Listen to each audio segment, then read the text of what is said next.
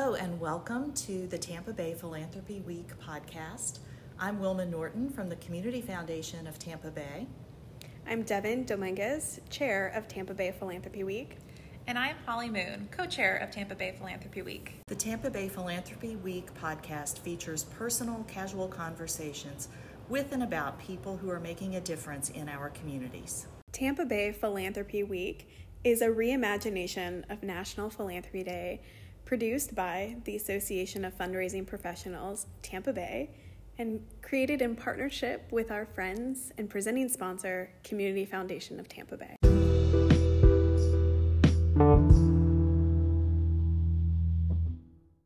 So today we're joined by Carrie Getz from United Way Suncoast. Welcome, Carrie. Hi, it's wonderful to be here. Thank you for having me. Well, thanks so much. And can you tell everyone who's tuning in to Tampa Bay Philanthropy Week's podcast a little bit about United Way Suncoast and what you do in our community? Absolutely. So I think a lot of people are familiar with the United Way. It's an organization that's been around since 1887. And in some form or fashion, United Way has existed in Tampa since 1924. Now the United Way Suncoast oversees Hillsborough, Pinellas, Manatee, Sarasota, and DeSoto counties, or as I like to say, the prettiest counties in Florida. And we have been in this Suncoast configuration for a couple of years now. And so it's a wonderful opportunity for us to do a lot of work through 5 very different communities that need very, very different things. And so we tend to focus, United Way Suncoast's big focus area is our ALICE families. And for people who aren't familiar, ALICE stands for Assets Limited, Income Constrained, Employed.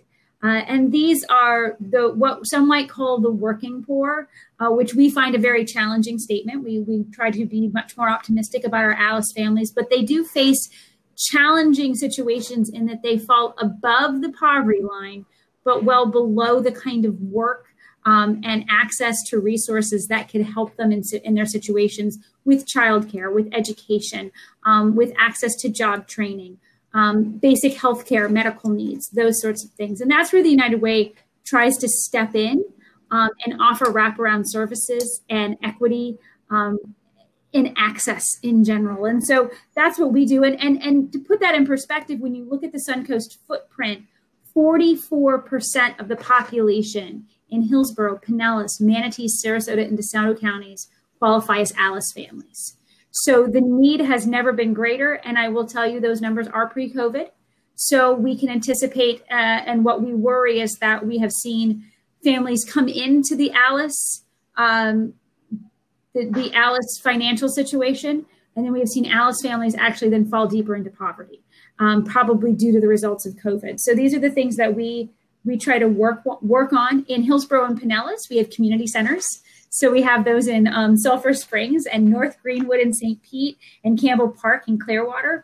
And then we have our reading rooms in Manatee and Sarasota, and those are actually part of larger housing complexes so that we can actually be with our residents and be able to help them with like early childhood education. So we have a reading room in La Miranda Garden Apartments and also in Bradenton Village.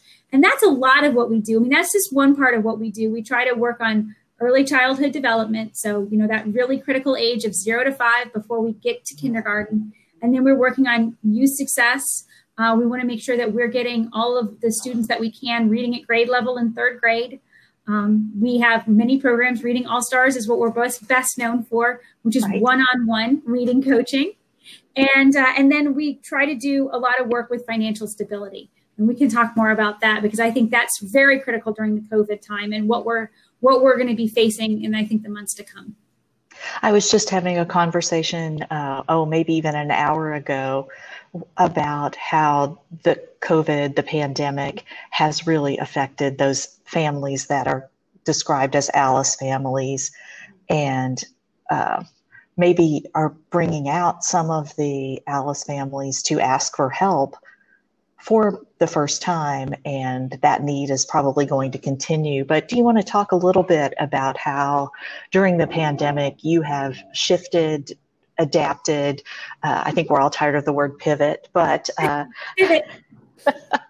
how you have twirled to meet the needs and to adapt to this thing that none of us thought we were going to be talking about in January or February. Yeah, and I don't. Not only didn't we think we'd be talking about it in January and February, I think it's really critical to say I don't think anybody thought they would be still talking about it in November.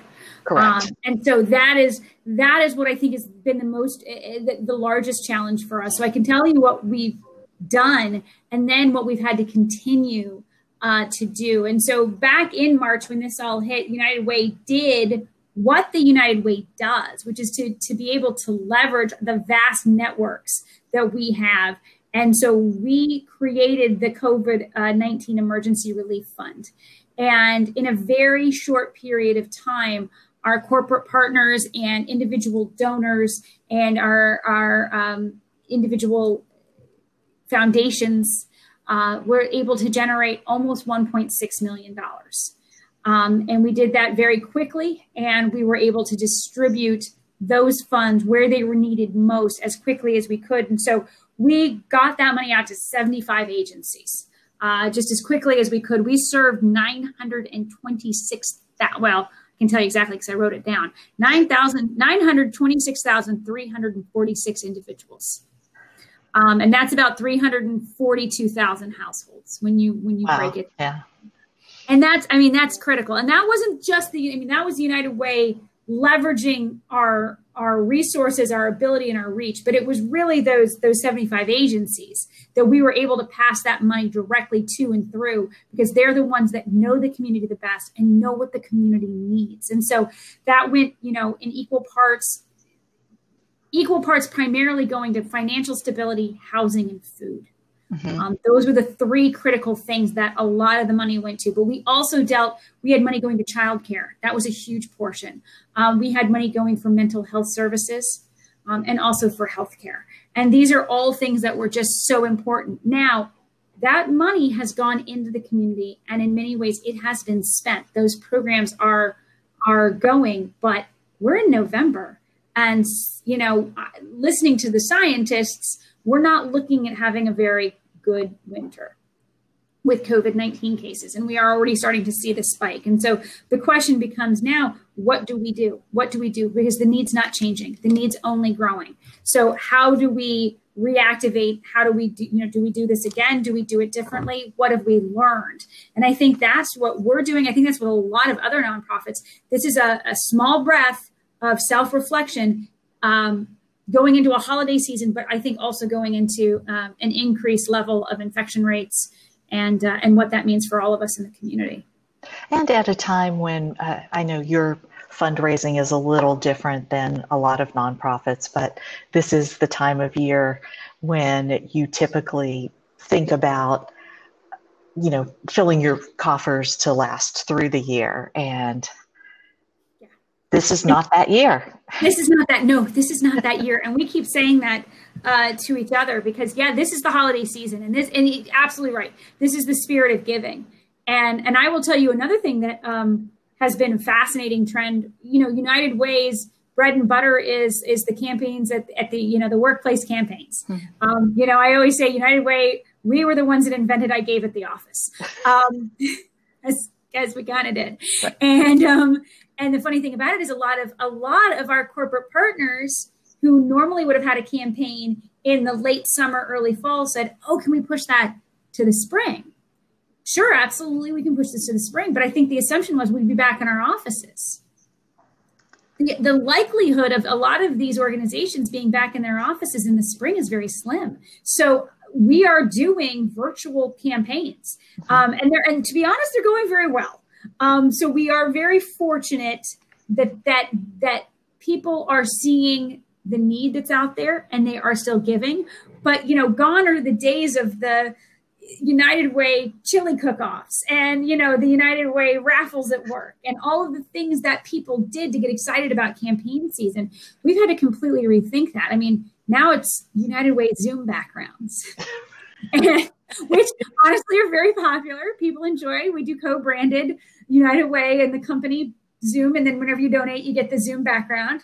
and then you get to proudly display in all of your Zooms. And so, I mean, we're doing the best we can. I think we all are. We're all trying to pivot. The good news is, though, is that in the companies that we are starting these virtual campaigns, people are giving more because they think they see the need, and they know that the money that they're giving to us is going directly into the community, either through our nonprofit partners or through our community-led initiatives. And so that's what's important. Yeah. Well, and I think I am with the Community Foundation of Tampa Bay, and so we have seen our donors, this is their time. They've set aside money to do this, and I'm sure in many cases you've seen that as well. This is when people who already are generous by nature step up and say, what can I do? And I want to do more. So what kinds of things are you seeing? What kinds of philanthropy stories are coming out of your work with the United Way as we celebrate philanthropy this week? I'm super optimistic. I keep seeing all of the good that's coming out of this. And I know that is that's almost challenging because you don't want to celebrate something that's so horrible. Right. But there really is a lot of beauty. Our relationships with our donors has never been stronger. A lot of our older donors are lonely. They don't get, they're not going to see their grandkids. They're not going to see their families. And as a result, the opportunity to strengthen that relationship, to be there for them, to touch base and Zoom with them has been really fantastic. So I think we've seen this as an opportunity to really spend more time. If there's one thing we've all said, we kind of have more time now.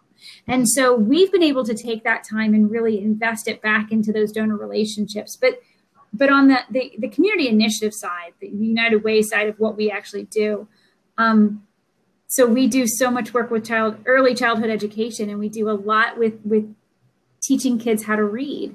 And a lot of those tutoring sessions have gone virtual. Well, attendance is up. Kids are showing up.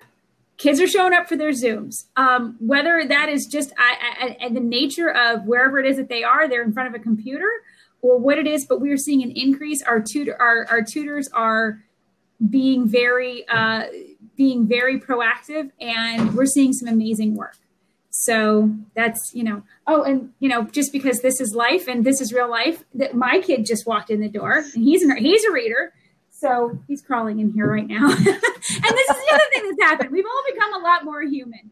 So we are very, very blessed and fortunate that we've seen a lot of good and a lot of people just coming forward. We're doing virtual volunteer programs. And one of the ones that we do now is called Draw United.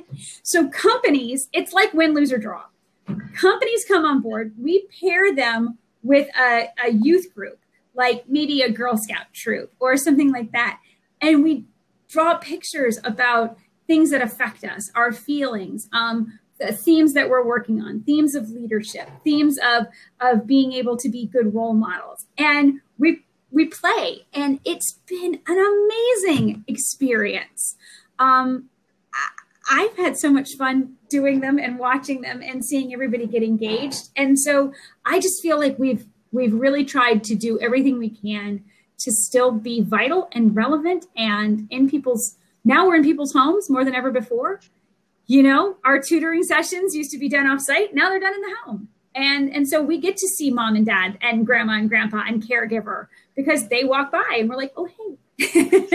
So it's been a very positive thing for us. We've tried to make it as positive as possible and celebrate the little victories. I think the only thing that's just so challenging is why do we have so many more? And we will continue to have so many more people that need our services. And that number is going to continue to grow. And that's hard. That's what's hard. So what kind of lessons do you think we're all going to have going forward about the relationship between the donor and the fundraiser and the organization and the people who ultimately benefit from the generosity, the people who ultimately benefit from the generosity of philanthropy? Do you see changes? What's your outlook? I don't think we'll ever go back to the way things were. I think that I think that the way that we interact with our donors, and I think particularly the way that we interact with our board, is going to forever change. Now the opportunity to be able to Zoom into a board meeting, for those of us, like for instance, for us who works off of we work around a 5-county area, it's actually been a real godsend for us to be able to Zoom. It's allowing, I mean, I can talk to a donor in Manatee County and then pivot in the next hour, talk to somebody in Pinellas. And I never would have been able to do that before. So I think the opportunity to have access and to be able to talk to our donors, we'll never revert back. We'll always have much stronger access. Nothing beats face-to-face. I look forward to going back to those times. But I also know that in a pinch, I can get on a Zoom and I can talk to somebody and have that connection. In terms of what it's done for those that we serve, I think it's truly put a spotlight on the digital divide, and I think it's something that we need to start talking about as a community and as a nation. There has always been talk about whether or not internet is actually a utility, and I think that's something we need to have a bigger conversation about. Right now, we have the connections we do in early childhood education and youth success, and even our financial stability work we are able to do because we are able to have a digital connection, and we need to be sure that we maintain that. We're coming up on tax season, and we process tens and thousands of tax returns for any individual any individual or household that makes less than $65,000 a year. So that we will process your tax return for free. That is what the United Way does. That is one of the things we're committed to. And that does have to be a face-to-face transaction. And we are working on ways to try to make sure that we can still do that in a safe way. So there's just, there's things that we'll never go back to. I've said that gone are the days that somebody sneezes or coughs and everybody doesn't jump. But, that is the case, and we are in this for the long haul. So yeah, we're already looking at how are we going to process taxes in a safe way for both our client and for those that come in and volunteer to do that work. So yeah, it's going to be interesting, but I think a lot of good has come out of this. I really do, and I hope that when people are giving this time of year, they really know that what they're doing is going to make a very direct difference to their community. There's never been a greater need. Well, and I think being able to actually see that need very directly now may be one of the biggest differences, is that you have always known need is there, but when essentially everyone is in need of some sort during the pandemic, whether you're in need of, mental health help or food or medical care or just access to testing or whatever, that there's not anyone who's untouched by this, and that can make a difference. Yeah, I know it gets overused. It's probably right up there with pivot, but we're all in the same storm, but we're in different boats. I just remind myself of that every single day. We are all in such different boats, and unfortunately, some of us get boats and some of us get rafts, and so we got to make sure that we're helping out the people that have less. And one of the things we talk about too, and I realize that our listeners can't see us, but we're three white ladies sitting here talking, and I think it's really important to say that yes, COVID hit, but there has also been a huge spotlight put on racial inequities during this time period. Correct. And, we would be amiss to not say, we're talking a lot about COVID, but for us, we were part of the racial equity report that we did in partnership with the Tampa Bay Partnership. And that's some profound stuff. I mean, we were asking people, we were doing polling in October, just a month ago, and saying, how do you feel about race relations in this area? What are things that significantly decrease or increase your quality of life because of the color of your skin? And that kind of work is in some ways just enlightening and also chilling. You look at the divide between how white people feel whenever they see a law enforcement officer or how a person of color views that. And you start to realize that there's just so much more that our minds have been open to. I think a lot of people in nonprofit particularly people that work in nonprofit that are Caucasian, are starting to realize and see some of the people that they work side by side with in a very, very different way. And that's never going to change.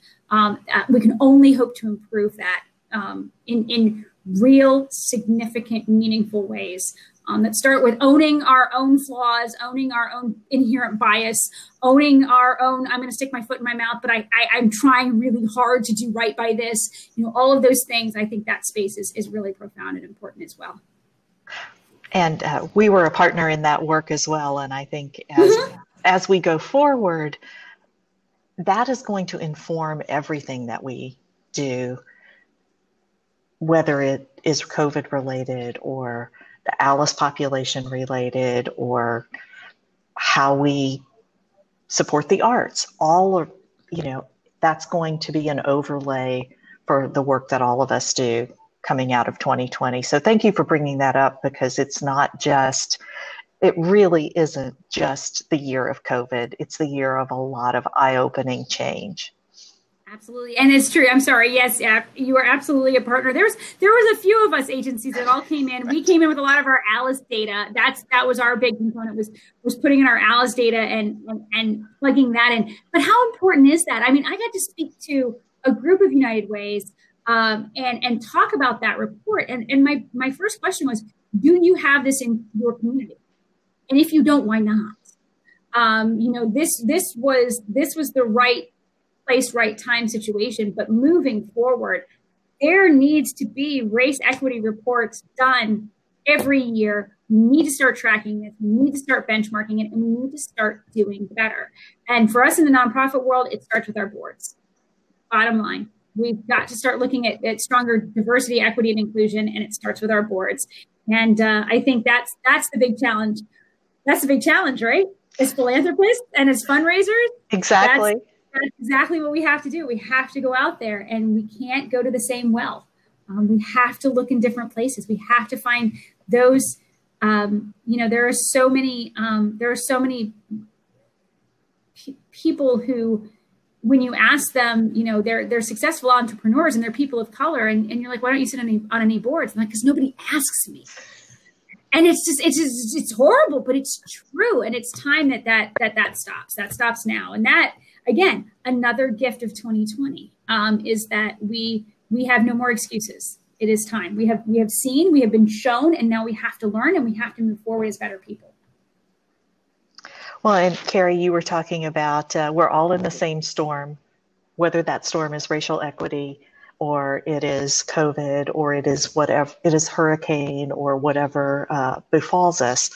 But I'm sitting here thinking that philanthropy really is the thing that can be the life preserver, the lifeline, the bucket to bail out the boat, whether it's a raft or a boat. And I think that's what we're celebrating during Philanthropy Week, but we hope year-round with partners like you and others in the community. Well, absolutely. Well, thank you so much for this opportunity. I mean, certainly this is our week. This is our Spirit Week, right? Right. Spirit Week for philanthropists. But it is a great time to celebrate and to shine light on what we do, and to see particularly, and how many times are we going to say, I don't want this to get political, and then we're going to go say something, but it really was philanthropy that stepped up whenever there was not the government intervention that I think a lot of people expected. For good or for bad, they're just, depending on where you lived, depending on what state you were in, you saw very different responses to not only COVID, but also racial injustice. And so I think it was definitely the philanthropist that stood up and said, I can fill that. I can fill that. I can fill that need. I can start that conversation. I can be that safe place. I can be that harbor, and I can offer those services. And I think that really just shows how nimble we are, how responsive we are, and how we know how to get to where the need is. Well, excellent. Thank you so much, Carrie. Thank you for what United Way does. Thank you for celebrating Philanthropy Week and continuing to celebrate and promote philanthropy, not just during this week, but all year round. All year round. Thank you.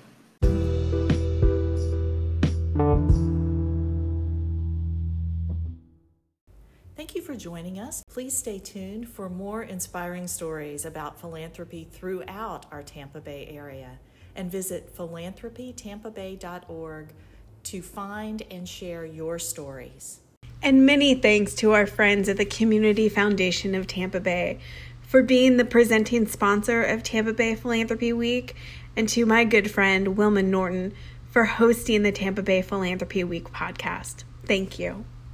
For more information on Tampa Bay Philanthropy Week and to catch up on all things AFP Tampa Bay, you can follow us on Facebook at AFP Tampa Bay, on LinkedIn at AFP Tampa Bay, and on Twitter at AFP Suncoast.